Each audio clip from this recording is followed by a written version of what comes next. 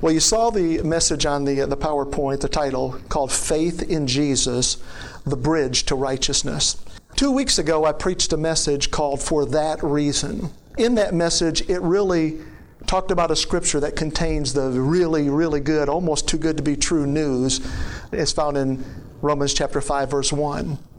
It says, "Therefore, since we have been justified through faith, we have peace with God through our Lord Jesus Christ, through whom we've also gained access by faith into this grace in which we now stand." Suddenly that's become two of my favorite scriptures. I don't know, I love those scriptures. When I began to look at those scriptures again this week, I began to notice in those two verses right there, God is mentioned one time, Jesus is mentioned one time, justification is mentioned one time, peace is mentioned once, and even grace mentioned one time. But I did note that the word faith was mentioned twice. So there is something that God is trying to tell us, and that's why the name of the message is Faith in Jesus. Not just faith in faith, not just faith in anything, but it's faith in Jesus. So I began to say, okay, Lord, what are you trying to say here? He says we have to have faith for righteousness, of course, as you can see in the Word. But when I think about righteousness, I think about something that's even beyond just salvation. I don't think there's anything greater than being in a relationship with the Lord Jesus. But when He died and He gave us righteousness, the root word of righteousness is the word right, R-I-G-H-T. And it's so healthy for us to always see everywhere we go that Jesus is right, and because He's right and lives in me, that makes me right. I mean, that's pretty simple to understand, isn't it? And righteousness encompasses more than just my salvation. It encompasses that I walk in health. It encompasses that I walk in prosperity. It just encompasses so much more. You say, where's that in the Bible? 3 John verse 2. It's not what I'm going to preach on today, but 3 John verse 2 says, "Beloved, I wish above all things that you would prosper and be in health." And then watch what he says right after that. He says, even as your soul prospers. So he's saying, listen, the fact that you're going to prosper in your body, and the fact that you're going to prosper financially, the fact that you're going to prosper in every area of your life, in your ministry, your relationships, whatever it may be, it's going to be linked to how you prosper in your soul. You're going to prosper in direct proportion to how your soul is doing. That's why we teach these messages about grace. We sound like broken records, but that's just the way it is. Grace and God's love and the righteousness of God. The truth of the matter is we keep forgetting these things, and so we do need to keep going over them over and over again. But it didn't say in Romans chapter 5 verse 1 what was the reason. I know we covered this before, but the reason is found in the scripture just before that. I got to thinking about this. If I was to go online and check my bank account and suddenly it had $50,000 more in it than what it was supposed to, it would be easy for me to find the result. The result is it grew $50,000 because of a $50,000 deposit. That makes sense, doesn't it? But wouldn't you want to know the reason? Some of you probably not, huh? Nope, just leave it there. You know what? I'd have to call the bank and say, what's the reason? What is the reason I have this extra money in my account? So when we look at the scripture before Romans chapter 5 verse 1 and Romans chapter 4 verse 25, and what we're talking about is we're talking about a cause and effect. You ever heard the cause and effect? You have a cause and effect. In Romans chapter 4 verse 25, the Bible says He, we're talking about Jesus now, was delivered over to death for our sins. I want you to take that scripture and just stick it right here for just a second. Remember it, okay? He was delivered over to death for our sins. And then if we come over here to Romans chapter 5 verse 1, the very next scripture, it says that I can be made righteous. I can be declared righteous. So as I began to look at those two scriptures again this week, I thought, I like what that one says, and I definitely like what this one says. I like what He did for me. I like what I can have. But I noticed there was an expanse, there was a space in between these two scriptures. And that's where I began to meditate earlier this week, and I thought, Lord, it doesn't mean just because you died, it made everyone righteous. I think you would agree with that. So there has to be a bridge to bridge those two scriptures together. And that bridge is faith in Jesus. He said in Romans chapter 5 verse 1, therefore since we have been justified, that means declared righteous by faith. And it talks about it's faith in Jesus. And so it is faith in Jesus. He is the bridge to righteousness. Let me ask you a question. Has everyone's sins been paid for? I want you to think about that for a second. And as you're thinking about it, has everyone's sins been paid for? I was reminded, first of all, I can fall asleep very easy. When it's time to go night-night, my average is about 30 to 40 seconds and I'm out for the night. I know that makes some of you crazy, doesn't it? I've been that way all my life. If I stay awake for a minute, that's a long time. And there'll be about once a year, I'll be awake for about 10 minutes, and I think, man, it took an eternity to fall asleep last night. But it's 30 to 40 seconds. And shortly into our marriage, we slipped into bed one night, and I asked my wife a question. And before she could answer the question, you guessed it, I was asleep. I remember the next morning, she said, honey, can I talk to you? I said, absolutely. She said, if you want to talk when we go to bed, let's talk. I said, yes, let's do it. She said, if you don't want to talk when we go to bed, let's not talk. About that time, I'm thinking, where are you going with this thing? But she said, but please, don't ask me a question and then fall asleep before I can even answer it. That just bugs me. I'm like, okay. So when I was thinking about that, when I'm saying, has everyone's sin been paid for? Technically, the answer is yes. Everyone's sin has been paid for. Now, I said that story because if you want to take your little church nap right now, your 3-minute cat nap, whatever in church, I don't mind. Go ahead and take it. But just wait till I explain this. Otherwise, what you're going to do is you're going to walk out of here today and you're going to say, Pastor Mark's a universalist. I'm not a universalist. A universalist believes that everybody's going to be saved. Everybody is saved and everybody's going to heaven. Listen, mark it on your record, mark it in your margin of your Bible you want. I am not a universalist. I wish that was the case. I wish everybody could go to heaven. I do. That's why I stand in a pulpit and preach, and everywhere I go, preach the goodness of God, because I want to see as many people get saved as possible. Don't you feel the same way? Amen. I'm trying to take this and not rush this thing, but I'm trying to get the message in too. 2 Corinthians chapter 5, verse 15 says this, and that he died for all, that they which live should henceforth no longer live unto themselves, but unto him which died for them and rose again. I want you to hear the first 3 words now, and that, or first 6 words, and that he died for all. Now, if you just take that scripture, park it right there for a second, and we go back to Romans chapter 4, verse 25, where it says that he was delivered over to death for our sins, and we bring those two together with a bridge, we can clearly see that he died for our sins, but he died for the whole world's sin at the same time. He died for all. He died for all of our sins. Let me make it more plain. In 1 John chapter 2, verse 2, the Bible says, Jesus is the atoning sacrifice for our sins. That's the first part of the scripture. There's another part we'll get to in just a second. Jesus is the atoning sacrifice for our sins. In the King James Version, it uses a much larger word. It's called the propitiation. Oh, man. Propitiation. How many times have you used that word this year?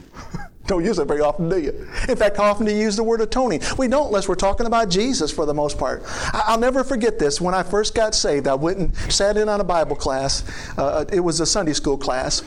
Your aunt was teaching, by the way. And she started doling out scriptures for everybody to read, take a turn reading, you know. And she gave me that scripture. And I just thought, I got a scripture to read. I'm going to read this scripture. And I got to that word. I'm like, I took about 2 or 3 runs at it. She had to help me. I'd never seen that word before in my life. I'm like, what is that word? Let me tell you what it means. Propitiation means God's wrath has been satisfied. When Jesus hung on the cross, God's wrath was being satisfied right there. Someone had to be punished for our sins. It was either us or Jesus, one of the two. There was no getting off scot-free.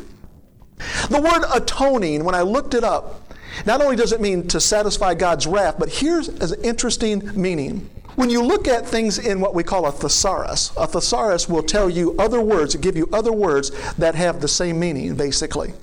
And it's a good way to study the Word of God because it helps you understand it from other perspectives. And when I looked this word up, atoning, it literally means to say sorry. It means to apologize. And I thought, why in the world would Jesus have to say sorry? Why would Jesus have to say, to apologize? I heard the Lord so clearly say, He did it for you. When he was hanging on the cross, he was basically saying, Daddy, I want to, on behalf of every man, every woman, every boy and girl that will ever live, that's living now, I want to say sorry for them, Daddy. Somebody, because you know what, Daddy? They're not going to say it themselves. You've given them time to say it themselves, and they won't say it, will they? That is the nature of a human being. We don't want to say sorry. Oh, that was another lesson I learned early in my marriage, is when to say sorry. I try not to do things where I have to say I'm sorry to my wife, but it happens once in a while. And I remember the first couple of times, man, I put my head in her lap and with tears said, I'm sorry I broke your heart, honey. But Jesus said, Daddy, they're not going to say it, so I'm going to say it on their behalf, Daddy. Jesus did no wrong. In 2 Corinthians chapter 5, verse 21, the Bible says, and he hath made him to be sin for us, who knew no wrong, who did no wrong, who thought no wrong. Watch this, so that we might be made the righteousness of God in him. I think that's good news. So, the second part of that scripture is, Jesus is the atoning sacrifice for our sins, and not only for ours, but also for the sins of the whole world. He's the atoning sacrifice for the sins for the whole world. In Romans chapter 3, verse 25, we find the very first time, propitiation is only used 3 times in the Bible, all in the New Testament. Whom God hath set forth to be a propitiation, watch how he became it, through faith in Jesus' blood. Through faith in his blood. To declare his righteousness for the remission of sins that are past through the forbearance of God. In 1 Peter chapter 2, verse 24, we see these words. Jesus himself bore our sins in his body on the cross, so that, I love it when they put those two words together, so that we might die to sins and live for righteousness. I want to ask you a question. It mentioned he died for our sins so that we could die to our sins as well. Let me ask you a question. Do you believe that word sins is a noun or a verb? Remember, a verb has actions. A noun is a person, place, or thing. The word sins there is a noun. And why that's always important for us is to see that Jesus didn't just come and die for us so that we could stop sinning. Because if he did that and he just covered everything we had done up to that point in time, well, what about when we sinned again? He'd have to come and die again, wouldn't he? No, he didn't come and just die to say, stop sinning. He came to die so that he could change our nature, and that's why it's a noun. It's literally talking about the person. He died for the person. Listen, I don't ever advocate sin. Sin is stupid. I don't ever advocate that. But I'm telling you something, if you get caught in it, if you think something you shouldn't have thought, you do something. You know, the Bible says even when we do something that's not of faith, it's considered sin. It's pretty easy to sin. It's easier than you think. If you're just looking at what you do to commit it and stuff like that. Even if you do something that's not of faith. In other words, if you pray for somebody, you really don't believe they're going to be healed, for example. Technically, that's sin. Am I in the Word? I think you guys have read that before, right? So let's be real about this thing. So it's a noun. So he died for the nature of man so that we could have a spiritual DNA change. And then it says at the end of that scripture, by Jesus' wounds you have been healed. Another way to say that, when you have a wound, you have blood, right? By Jesus' blood you have been saved. Very clear. Back to the question, has everyone's sin been paid for? The answer technically is yes. Is everyone declared righteous? The answer is emphatically no. Righteousness must be received by faith. You are 100% righteous or you're not righteous at all. See, we have a way of measuring things. You're either 100% righteous or you're not righteous at all. That's the beauty of the gift. I mean, how crazy would it be if I decided to give my bride a new car, but all I could afford was the tire. So I put a tire in a box and say, honey, you're going to love it. She opens it up and, what is this? Well, it's a tire. I couldn't afford the whole thing, so I bought you a tire. A month later, I'll get you another tire, and a month later, I'll get you 2 tires, and then the windshield wipers and the bumper. Wouldn't that be crazy? You don't get this gift, piece by piece, bit by bit, part by parcel. You don't get it that way. You get it, or you don't get it at all. You're 100% righteous. And it's in the spirit, man, that's been sealed, the Bible says, until the day of redemption. He can get out, but nothing can get in. I like that part. It's a one-way street. Nothing can get in. Oh, he can get out, though. And he gets out all the time. And that's the way we want to flow in the Word of God, is everywhere we go. We want the Spirit of God coming out, leaking out, washing out. Not everyone is righteous. The Apostle Paul was writing to the Philippians in chapter 3, verse 18, and he said this. He said, "For as I have often told you before, and now tell you again, even with tears." I want to stop a second. The Apostle Paul is telling the Philippians, I got to tell you something that's going to make me cry. He said, but if you remember the first time I told you, it made me cry then too. And the second time I told you, it made me cry that time. And remember when I came through your town on a missionary journey and I told you this, it made me cry that time too. He said, every time I tell you this, it makes me cry. What in the world is he about to tell them? You know, my wife and I were watching a movie on Hallmark the other night. She caught most of it. I caught some of it, but I caught the end of it. And everything on Hallmark has a redemptive ending, you know what I mean? But it did have a sad part in there where this mother died, and she had several young children. One of the little boys was about 8 years old, and after everything's all over with, he's sitting on a park bench, and some man comes and sits down alongside him who really wants to take him in as his own son. And that little boy's going through a really hard time. And he looks up the boy, and he's got these crocodile tears, in his eyes. And to look at his face, I looked at my wife and I said, wow, that little boy's a good actor. Because I thought about this. When we see a scene with one little boy, for example, when that little boy is looking out from his perspective, what he sees is probably 20, 25, 30 people. You got all the 4, 5, 6 cameras that are going. You got the choreographer out there. You got the producer and the director. You've got all these people out there. And if you blow your line, he says, cut! Let's do it again. Now you got to cry again, okay? Cut! You blew it again. Got to do it again. And so it always amazes me when I look at people from Hollywood to think, I don't know what they think about. What makes them so sad? Do they give them something to make their eyes cry? I don't know what it is. It looks so real. Do they just think about something that really is sad in their life? That's Hollywood for you. When my little boy died, I cried buckets of tears. I really did. This coming Saturday, 6 days from today, in the very room that we're in right now, I have to do a funeral in here. You say, does somebody die? Who's missing? No, thankfully nobody died. It's part of our Charis Bible College curriculum where everybody has to do what we call sacerdotal duties. Ministers do sacerdotal duties, and there's about 9 different types of duties. A minister should know how to teach. He should know how to lead worship, not necessarily sing, but be able to officiate worship if he needs to. Weddings, baptisms, funerals, baby dedications, communion service. There's about 9 different ones. And so I elected the funeral, to do a funeral. And at the time I elected to do the funeral, I didn't know whose funeral I'd do. It's like, Lord, am I just going to make somebody up? And then I thought, I could do one of my classmates. I honestly thought about that for a little while. I could do one of my classmates, but then we'd have to have a 10th sacerdotal duty, and that's raise my classmate from the dead. I wouldn't want to leave my classmate dead. And as I meditated on it through the week, I heard the Lord say, why don't you do the funeral of the little boy that you lost? I thought, wow. He was only 10 months old. Why don't you do his funeral? Because I was 2 months old in Jesus when that happened. It was 20 years ago now. I was 2 months old in the Lord. It would be a few months later before the calling on my life would come to preach. Why don't you do his funeral? His name's Taylor Jacob. And I felt the Lord say, why don't you take Taylor's life, which was very brief, and why don't you combine it with the activity of one of your living sons and bring them together and do that? So this week I've had to sit down and I've had to write an obituary for the son that, of course, died quite a few years ago.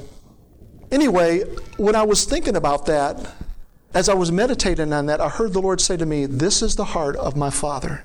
What the heart of my Father does is he says, let me bridge together the son that I lost with the son that I have. See, it didn't make sense to me at first, but I thought, wow, Lord, that's precious. You see, God lost Adam in the garden. He didn't lose him in terms of not knowing where he placed him. He knew exactly where he was at. But he lost him to sin, didn't he? He lost him technically, and it would be several thousand years later that Jesus would come back with his blood and buy him back. Buy Adam back, buy us back. See, when Adam died and when Adam sinned, we were inside of Adam. Every DNA code, every race of people was inside Adam. It started with him, didn't it? So everybody was inside Adam. And so God was redeeming Adam back. He was redeeming us all back when Jesus came and died on the cross. So he bridged us together through righteousness, though, by faith. That's how it all came together. So the Apostle Paul is saying, for as I have often told you before, and now tell you again, even with tears, here's what he's about to say, many live as enemies of the cross of Christ. You've heard me talk about the Life Center. There were times that I would walk up and down that line trying to share Jesus with people, and people would just about spit in my face, and I would just love them. They wouldn't shake my hand. I mean, most people would. But if you took 100 people out there, you'd always have one or two that wouldn't even shake your hand. They'd turn away from you and say, your light's too bright. Don't touch me. And the Apostle Paul is saying, listen, there are people who live as the enemy of the cross of Christ. Just get used to it. So what? Don't let it stop the message that you have in your heart. It just comes with the territory sometimes with sharing Jesus. He was basically saying, this breaks my heart. If you only understood that faith in Jesus is your bridge to righteousness, your struggles would cease. They would just be over with. I read this several years ago. In 2002, there was a team of scientists from New Zealand that began working with a team of scientists from Japan. They had a project they wanted to work together on. Now, can you imagine, just think for a moment, 6 years, they got a breakthrough in 2008. They accomplished what they set out to do. Can you imagine what that payroll looked like for 6 years? I mean, scientists are paid well, and I'm thankful for scientists, believe me. Can you imagine what that payroll looked like, though? All those scientists making that big money, working on this special project. They probably got the most state-of-the-art building, all the laboratory cost. I mean, it would have been enormous. Millions and millions, maybe $1 billion. You say, Mark, did they find a cure for cancer? No. Did they find a cure for muscular dystrophy? No. Did they find a cure for cerebral palsy? No. You know what they found? They found and discovered a way. This is amazing to me. How to make a tear-free onion. A tear-free onion. In other words, what they did is they used biotechnology, and what they were able to do is they were able to come in behind the enzymes that cause us to cry when you start dicing an onion. Enzymes get up in the air and they start getting in your eyes and in your mucus and your membranes, and that's what causes us to cry. What they were able to do is they were able to go behind those enzymes into the genetic code and just switch it off. Man, let me tell you something. The enemy has been using the same tactic for many, many years. He switches off the driving force behind our tears, which is, tears are the effect. You don't just cry for nothing. I know people say, I don't know why I'm crying. I'm just crying for nothing. No, there's something driving the tears. There's something, maybe you can't put a finger on it, but you really don't cry for nothing. There's something that's doing that. When I cry, it's because I'm caught up in worship, and I'm just caught up in the moment of love sometimes. Many times it's because of compassion that will bring me to tears. So I got to thinking about this last night, and I thought about, Lord, how has the enemy been successful? How has he been able to? And there's many different ways, believe me, there's not just one. But one of the greatest ways that he has been able to shut off our tears is simply through the mixture message.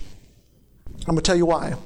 See, you hear us talk about the mixture message from time to time, and that is what we say is we're trying to be new covenant believers by operating in old covenant principles, and it doesn't work good.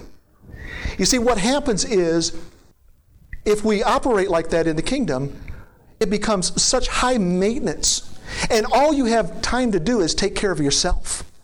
You can't reach out to the people that you want to reach out to. You can't love the people you want to love because you're so busy taking care of yourself. I learned to get self out of the way some time ago. Jesus taught me that. And you know how he taught me that? Through the message of righteousness, through the message of grace. You see, I don't have to wake up and go, man, I got to spend 14 hours with Daddy today and go, Daddy, are we tight still? Daddy, are we okay with one another?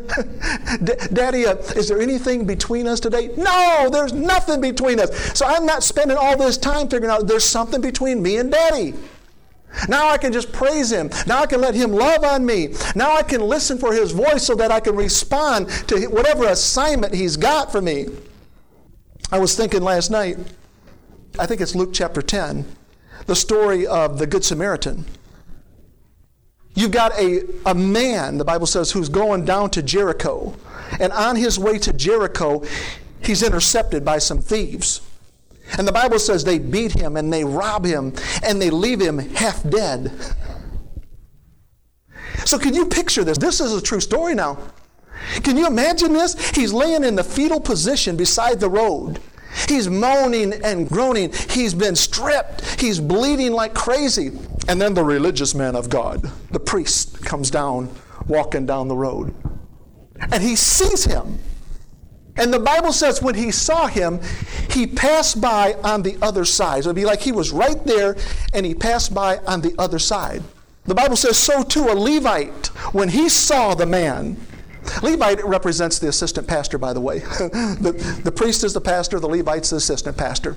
As wherever the head goes, the rest of the body will come with it, And the Levite sees him too, and the Bible says he passed by on the other side too.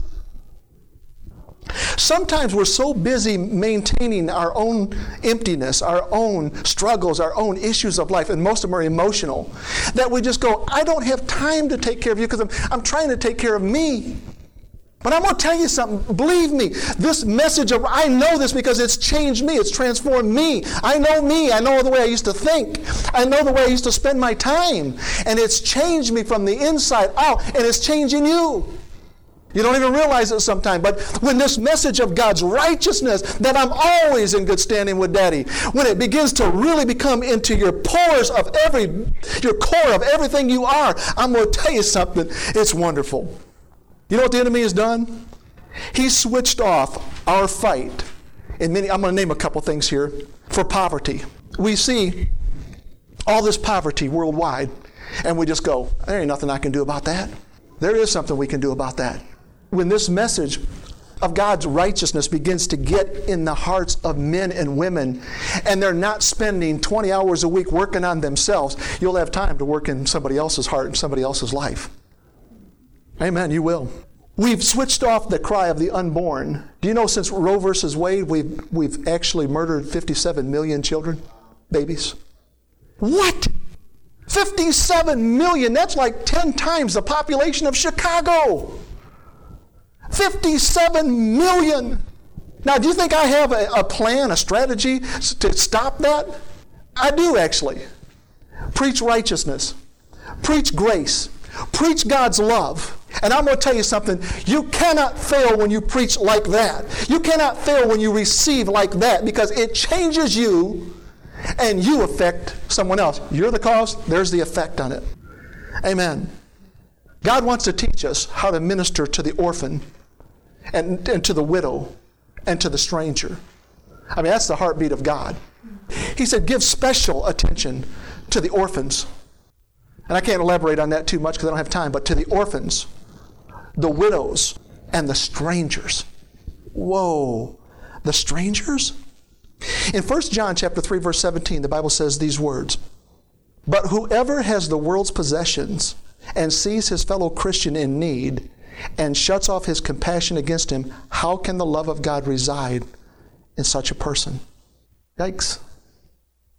The Lord blessed me again last night when I heard him say that the day is coming when Triumphant Grace Ministries is going to be bridged together with the Grace Center. Oh, that's the cry of my heart. That's just one ministry. That will happen. You mark it in your Bible. I'm going to tell you, that will happen. And they will come from the north, the south, the east, and the west to that place. They won't be coming just for the groceries. just for the clothes. But that's what they'll probably be coming for. But I'm going to tell you something. They're going to be, when they get there, they're going to find there's so much more there. Because it's at that place that we'll put the robe on their shoulders. It's at that place we'll put the ring on their finger. It's at that place we'll put the shoes on their feet. It's at that place we'll take the roast out of the oven. It's at that place that you'll see hundreds and hundreds of people come to Jesus. It's not going to be a copycat of someone else. God will give us a very unique blueprint and strategy for that. You watch and see. Mark it in your heart. I read something that's staggering. They did a 15-year study on teenagers at school. And they said to them, if you were in an emergency situation and you had to choose between the life of your dog or the life of a stranger, which one would you choose? The majority of our children said, I'd choose my dog to live. And they said, why? Why would you do that? And they responded with, I love my dog. I do not love the stranger. If you're going to operate at the Grace Center, you better get to learn to love strangers, because you see a lot of people one time.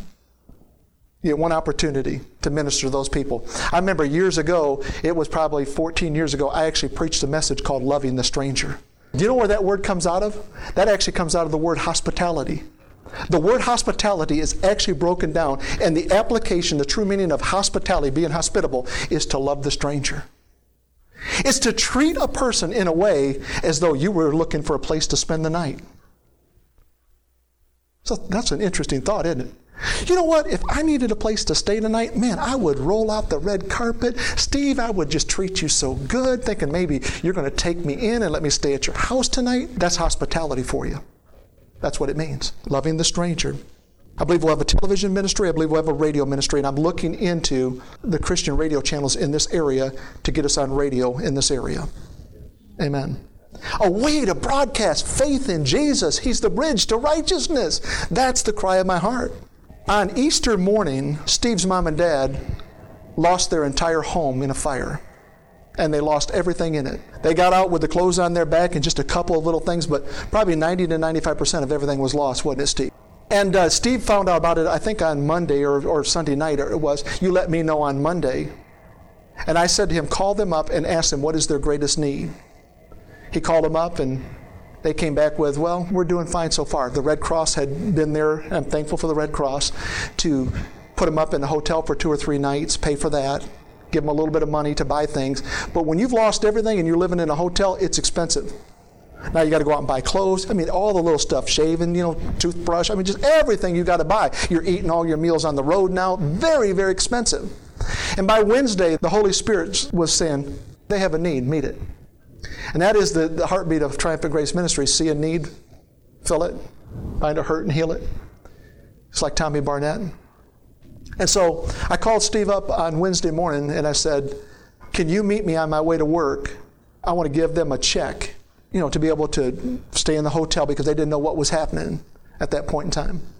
And what I did is I took from Triumphant Grace Ministries, this isn't Mark, this was Triumphant Grace Ministries, and I wrote them a check simply for $1,000. Now that seems like a lot of money, but when you've lost everything, that's nothing.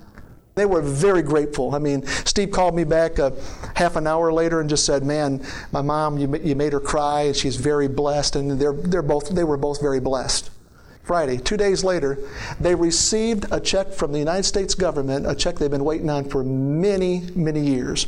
I don't want to get into their business to say how much it was, but it was a very large sum. On Sunday morning, his mother drove over to his house and said, take my tithe check to Triumphant Grace Ministries. And friends, I'm going to tell you something. The gift, should I say, that we received from them was many times over what we had given to them. Many times over. The Bible says, give and it shall be given to you. Good measure, pressed down, shaken together, and running over. We didn't do it for that reason, but I'm going to tell you something. God is faithful. And so as we give, and we give different ways, we're sowing into people's lives this message of grace and this message of righteousness. I'm going to tell you something. There's going to be a harvest, and you're going to be part of it. You're going to be out there with your sickles too, yep, just like me, scooping up the harvest. Oh, it's going to be glorious. It really is. Steve touched on this one time, and I feel kind of awkward touching on it, but I just want to do it for a reason. I remember early into our ministry, you said something about it one time when you were receiving the offering. My wife and I receive $50 a month to pastor this church. That's all. And we didn't even want to take that. The only reason we took that is because the people who set us up financially and structured this ministry said, you know what? If you don't take something monthly, you're going to be considered a volunteer. In other words, you won't have any advantage for all the mileage. We put on about 10,000 miles a year just commuting. But if you're an employee of the church, no matter what amount, then you can at least claim your mileage. You can claim the room in your house that you call your study, all that. And that's all legal. Otherwise, I wouldn't do it. So I said, okay. And I remember when we had our first board meeting there and I presented that, there were a lot of the board members that had a problem with it. They're like, no, we want to give you more. I'm like, no, I don't want any more. You see, the reason I didn't is because I didn't want to bleed the church dry. And I want to take the finances coming into this church and I want to use them to propagate the message. I don't want to use them to support Mark.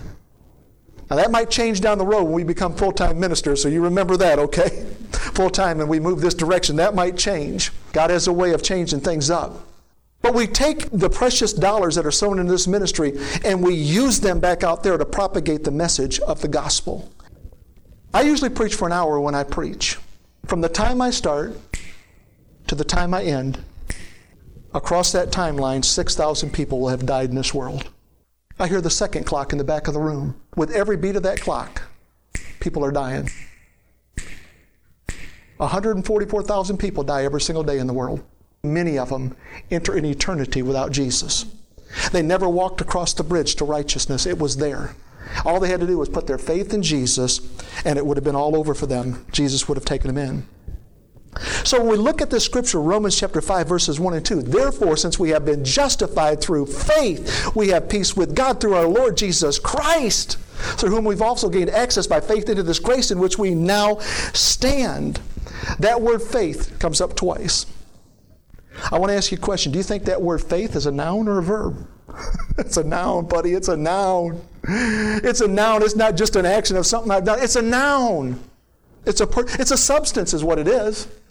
The Bible says in Hebrews chapter 11, verse 1, now faith is the substance. It's a substance of things hoped for, the evidence of things not seen. I love it when I think about faith. It's something, I'm being a little facetious here, but it just feels like something I could reach out and grab. I've got it. And I'll tell you what, if we didn't have faith, if we weren't operating by faith, we weren't operating by grace, we'd just go home. It wouldn't be worth it for us. I'm not here to manipulate. I'm not here to do anything but just take God's word and preach it with faith. This word faith comes from the Greek word pistis, P-I-S-T-I-S. It means reliance upon Christ for salvation. That word faith, it's reliance upon Christ for salvation. And when I was thinking about this word the other day, I said, Lord, where does it come up for the first time in the New Testament? I want to see where this word comes up for the first time. And it comes up in the story of the centurion in Romans chapter 8, beginning at verse 5. Interesting, that's where it comes up for the first time. Here's how it begins. And when Jesus was entered into, we call it Capernaum, it's actually pronounced Capernaum. When Jesus had entered into Capernaum, there came unto him a centurion beseeching him and saying, Lord, my servant lieth at home sick of the palsy, like in cerebral palsy. He lieth at home sick of the palsy, grievously tormented. And Jesus said to him, he didn't say, I'm going to go with you. He said, I'm going to come with you. And I thought, why is that word so important? And I looked in the Bible. Do you know the word go comes up 238 times, but the word come comes up 556 times? I thought almost 2.5 times it comes up in the Bible. And I thought about when Jesus said in Matthew chapter 11, verse 28, when he said, come unto me.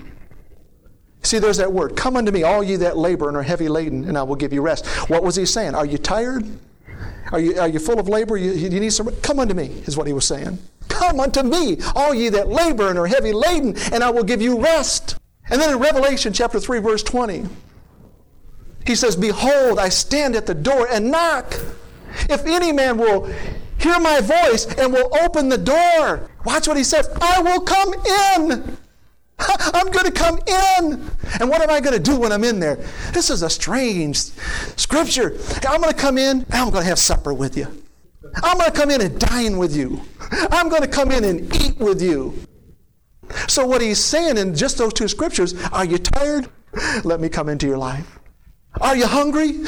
Let me come into your life. Let me be more than I already am in your life. And you know what?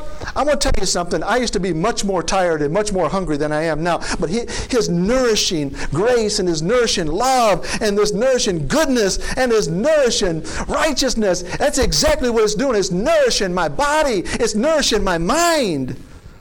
So I'm energized. I'm energized. He says, come when you're tired, come when you're hungry. Several years ago, when my boys were very young, I was taking them to school. We had been out of town. I was driving them back into town one day to take them to school. One went to a middle school, one went to an elementary school. There were two different schools. I had it all programmed in my mind exactly which one I was going to drop off first, exactly what streets I was going to go down before I got to town. And as I drove into Freeport, Illinois that day, down the street, they were hustling and bustling with cars up and down the street. There were people walking up and down the sidewalks. And as I was driving, I saw a man over on my left-hand side walking toward the corner, and I heard the Holy Spirit say to me, feed him, he's hungry. What do you do with something like that? You go, no, that ain't God. God, that can't be you. You see, I got to drop my boys off. I ain't got time to pick up no strangers. Feed him, he's hungry. And I dismissed it. I'm just thinking, that just got to be me for some reason. That's just weird. So I went and dropped my one son off, and then and I didn't think about it anymore. I dropped my other son off. And I heard the Holy Spirit. The second he closed the door and said, bye, Dad, love you, and closed the door, the Holy Spirit said, what about that hungry man? By that time, I just said, okay, Lord, I'll go feed him. And here's what I said to the Lord. I said, Lord, if that really is you, you know the way I'm leaving this town. It's a different way than when I came in, isn't it? It's not the same street. You know the way I go out of this town. I said, if that's really you, put him on the street I'm leaving on. And the Lord said, you search diligently for him. And I just said, yes, sir. And I had conceded in my heart, I will search until I find that man. I knew exactly what he looked like. Here's the goodness of God. When I made up my mind to do what God said, He took that man who had been a few blocks away and put him on the very street I was leaving on.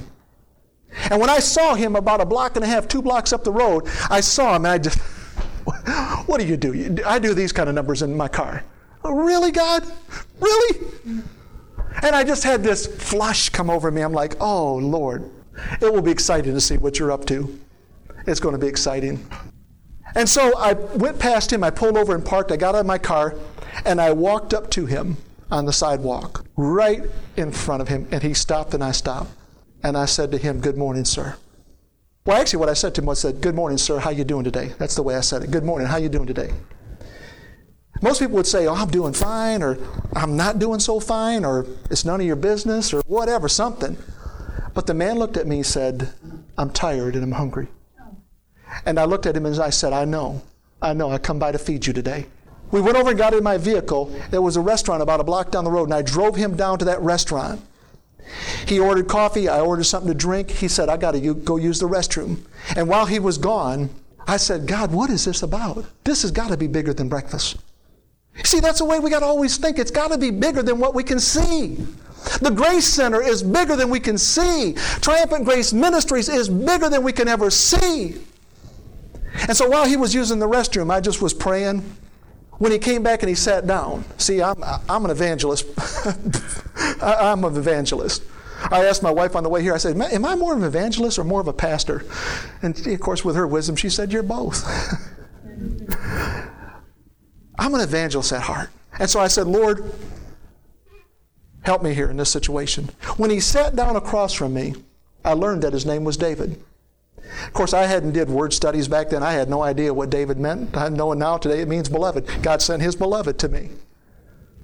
His name was David. Interestingly enough, I thought about his last name was Wright. You kidding me? We're talking about righteousness. His last name's Wright. David Wright, my beloved's Wright. If we're not careful, what we'll try to do is get religious. And I thought, I got to take him through the Romans road. You know what I mean? Romans 3:23, for all have sinned and come short of the glory of God. Got that? Romans 6:23, the wages of sin is death, brother. Oh, you got that? I got your feet dangling over hell with a spider web? Mm-hmm. No, okay, you got it. All right, and then Romans 10:9, if we confess with our mouth and believe in our heart, I thought this is what I was going to have to do. When he sat down, I learned his name, David. I said, David, I want to talk to you about Jesus. You know what he said to me? He said, I want him. I want him. Give him to me. I want him. I went, what? I thought about this last night. I thought, man, if I just had the ability to be able to show you on that screen how that happened, you'd all be stunned. I was stunned. I'm like, really? The guy was begging me to get Jesus in his heart. I reached across the table and grabbed him by the hands and led him to Jesus in that restaurant. You see, what God was showing me even back then, it's faith in Jesus. It's faith in Him alone. He becomes the bridge to righteousness. And when it's done, it's done. There was more to the story, but that's all I've got time to tell. But where did I get that from? Jesus said, are you tired? Come to me. Are you hungry? Let me in. This man was both tired and hungry. And he came to Jesus that day. Oh, happy day. In Isaiah chapter 55, verses 1 through 3, I'm still on this word, come, C-O-M-E, come. Oh, I love these scriptures. Isaiah chapter 55, verses 1 through 3. I'm reading from the Message Bible. The Message Bible is not a translation, it's a paraphrase. Okay? But it breaks it down into such simple English, we can't miss it. Watch what he says and how often he uses this word come. He starts off with a, hey there, with an exclamation point. So you can see he's shouting this. He said, hey there, all who are thirsty, come to the water. Now, who's the water? You know it's Jesus. Jesus told that woman at the well in John chapter 4, he said, if you drink that water, you're going to be thirsty again. But if you drink this water, you're never going to thirst again. He is the water. He said, hey there, all you that are thirsty, come to the water. He says, are you penniless? In other words, are you broke? He says, come anyway. Are you broke? Come anyway. And then he uses this really strange word, buy. Wait a minute. You just said, are you broke? And now you want me to buy something? He didn't say beg. He didn't say borrow. He didn't say steal. He said buy. Buy what? He said buy and eat. See, I've heard Joseph Prince say this. When you use the word go, it's more like a demand. When you use the word come, it's more like a supply. And that's what grace does. Grace is always there to supply. And so when he's saying come and buy and eat, even if you're broke, he's basically saying, I'm going to be your supply. He says, come, buy your drinks, buy wine and milk, buy without money, everything's free. That's poetry, isn't it? Buy without money, everything's free? Let me tell you something about grace. It's a free gift, but it cost Him everything. It cost Jesus everything. Oh, it's free to us, but it cost the darling of heaven His life and His shed blood. I was in my study here, about 2 weeks ago, and I heard my wife out in the other room go, what? And I'm like, I come run out there. What's going on, baby? You're not going to believe what that minister just said on television. And DVR, she rewound it. And if I told you this minister's name, everybody in this room would recognize that name. Very well-known minister. I won't do that. And what he said was this, basically. These people are talking about grace. He said, I want you to know, as his head was bobbing, I want you to know something. I earned my anointing. I said, no, turn him off. You didn't earn nothing. These scriptures are saying, come and buy with nothing. Listen, God's goodness didn't come to you for nothing that you had to pay for it. God's grace didn't come where you had to pay for it. God's nothing came to you that you had to pay for it. And when he said, I've earned my anointing, I want to be honest with you, it put a sick spot in my stomach. No, that goes against everything I'm learning and everything I know to be true. I know you're a much smarter man than I am, but I'll tell you what, that's one place I've got a deeper revelation than what you've got, sir, because that is not true. He asks this question in the same verses, why do you spend your money on junk food? You know what? That's what the old covenant is junk food. And there's people that still want to eat it. Why do you spend your money on junk food? You know what? Here's the deal about junk food. It might taste good, I agree, but it's depleted of nutrition. It's depleted of life. He says, why do you spend your money on junk food, your hard-earned cash on cotton candy? I told Janet I was going to mention cotton candy tomorrow when she was sitting there eating cotton candy in front of me at the restaurant we were at yesterday.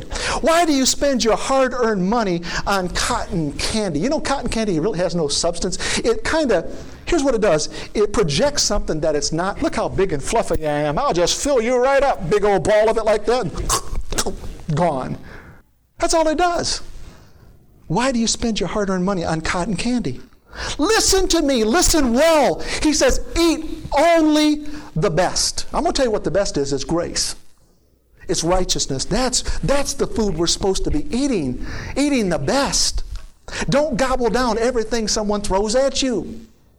Amen? He says, fill yourself only with the finest. Pay attention. Come close now. There that word is again. Listen carefully to my life-giving, life-nourishing words. Here's what he says. I'm making a lasting covenant commitment with you, the same that I made with David. It's sure, it's solid, it's an enduring love. Friends, in those three scriptures right there is hid the gospel. You say, where's the gospel at? Come to Jesus. Are you broke? Come anyway. Do you have sin in your life? Come anyway. You can buy without money. You can buy. You can take advantage of everything in the kingdom of God, everything I supply. Quit eating that junk food. Quit eating that sin. Quit eating that old covenant. Quit eating that stuff. It's the gospel hid right there. We go back to that when it's first mentioned in Romans. I know that was a rabbit trail. And when Jesus was entered into Capernaum, there came unto him a centurion, beseeching him and saying, Lord, my servant lieth at home, sick of the palsy, grievously tormented. And Jesus saith unto him, I will come and heal him. That is the heartbeat of grace, by the way. Centurion. Did you hear that word centurion? The root word of centurion is century, which means 100 years. A centurion was a Roman officer who had 100 soldiers underneath him. He was responsible for 100 men. When I thought about this, and I won't get off in too much of a rabbit trail, but when I thought about this here, when you see the number 100 in the Bible, it is very significant. It means fullness. Abraham, the Bible says, was 100. Abraham's a picture, he's a type and shadow of God. His son Isaac is a type and shadow of Christ. The Bible says that Abraham was 100 years old when Isaac was born. That's fullness of measure of time. It's the fullness of measure. That's what the Lord said to me. It's the fullness of measure. We see this parable of the sower where you go out and you sow seed. Some falls on the path and the stones and the weeds, and some in the good soil. And the Bible says the stuff that fell in good soil, the seed that fell in good soil, the Bible says it came to life and there was a harvest. And it says some produced 30, 60, and some 100-fold. There's that number 100 again. It speaks of the fullness of return, the fullness of treasure. And then we see it again when the guy's got 100 sheep. He's got 100 sheep. He loses one. And then the Bible says he leaves the 99 and he goes and searches for that sheep until he finds it. He puts the sheep on his shoulder and he comes home. And rejoicing, the Bible says. And he throws this big party telling his friends and his neighbors, my lost sheep, he was lost, but now he's found. Come and celebrate with me. You see, most people would say, well, you know what? I still got 99 left. I still have 99 left. What's the big deal about the one? Because it's not fullness. It's not fullness. And God won't settle for anything less than fullness. And that gives me great hope. If I have a crazy day, a bad day, and I decide to wander off in someone else's pasture, my Jesus is coming to look for me and get me. He's a good shepherd. So it's fullness of measure, fullness of treasure, and fullness of pleasure. I had to ask this question, what motivated the centurion to come to Jesus? It doesn't say. Was he looking for another soldier for his army? How ridiculous. Again, I've said this before. Quit thinking that God is looking for more soldiers in his army. He's got angels for his army. He's looking for sons in his family, not for soldiers in the army. I'm going to tell you what I believe drove that centurion to Jesus. It was compassion, it was mercy, and it was love for that servant. I believe that was his motivation. He had nothing to gain from that. The servant had palsy. Let me tell you something about palsy. It affects a person's posture. It affects a person's balance. It affects their ability to move, their ability to communicate, their ability to eat, sleep, and learn. That's why it's so important for us to get this message, this identity message of sonship. Because if we keep seeing ourselves as a servant, guess what it's going to do? It's going to affect our posture, our balance, Our ability to move, our ability to communicate, our ability to eat God's Word, our ability to sleep, and that means rest, and our ability to learn. It's old covenant thinking. Our identity is no longer in servanthood. Our identity is in Christ. This paralysis affected this man's walk and this man's talk. In closing, here's what I want to say. I read this amazing article. When a woman was 4 years old, she was diagnosed with cerebral palsy. She was seeing one of the finest pediatric neurologists in the world. And he said, you know what, we do tests on you, and we can't really quite document it with tests, but there's no doubt about it, you're a classic case of cerebral palsy. And all of her life, if you've ever known anybody with cerebral palsy, I'm going to tell you, it affects them bad, doesn't it? It does. I have compassion for people like that. And it affected her walk, it affected her talk, it affected her muscles, it affected her ability to learn, all these things. For 29 years, she dealt with cerebral palsy. And then last year, she had a pump put in her. I don't know if it was for pain or what it was for, but she had this pump that was implanted into her. And something happened where the pump started leaking, so she had to go see a doctor. Not the same doctor, but another doctor to take care of this problem. And when the doctor looked at her, she said to her, I don't think you have cerebral palsy.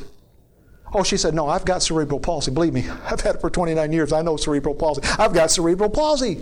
She said, I really don't think that's what it is. I think it's another one, and it's got 3 names to it. She said, you know what? I'm going to prescribe for you this one little pill. And she said, if you'll take this pill, probably 95% of your symptoms will be gone. She looked at her and said, no, that's impossible. That can't be. She took the prescription. She wasn't even going to fill that prescription. Her husband said, honey, what have we got to lose? She took her first little pill. 3 hours later, when her husband went over to get her up off the couch, which was the custom, she just stood up all by herself. And she said, I honestly feel in my body like I'm getting stronger. Within a day or so, she was walking absolutely normal off a medication called L-Dopa. She was walking absolutely normal. It's amazing. She would not let people film her because she was too embarrassed about the way she walked. But she said, you know what? Unless I wean myself back off of this medication, the whole world is not going to believe this. So she weaned herself off the medication. You go look on Yahoo, it's there. And she took a 5-minute video clip of day by day by day by day by day. Okay, today's the first day I didn't take my pill. She looked as normal as I do walking.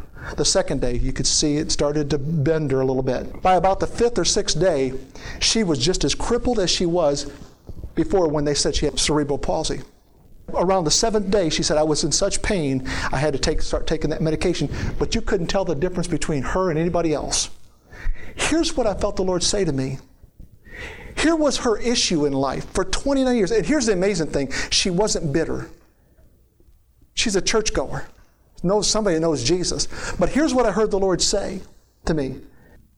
Her problem was that she had been misdiagnosed. And I heard the Lord say to me, that's the same problem with the body of Christ. They've been misdiagnosed. See, I'm trying to tell them they're righteous, but they're wanting to believe the enemy. When he says, listen, you'll never amount to anything. When the Bible says, I can do all things through Christ which strengthens me. See, the enemy keeps speaking in our ears and misdiagnosing us. That's why it's so important for us to get this message of His grace and His love and His righteousness. Do you get it? Do you see it? Oh, here we go. We're closing. Oh, man. She was misdiagnosed. The same way the prodigal son misdiagnosed himself when he had blown it. See, when he had did good, the father wanted to celebrate his son. But when he had did bad, the father wanted to celebrate his son. But all the way home, he's rehearsing, I'm going to go home, and I'm just going to be a servant. But the father met him with hugs and kisses and a robe and a ring and shoes and the roast in the oven. That's the way the father met him. He didn't see him as a servant. He saw him as a son. You see, he tried to misdiagnose himself. The enemy will put that stuff in your mind.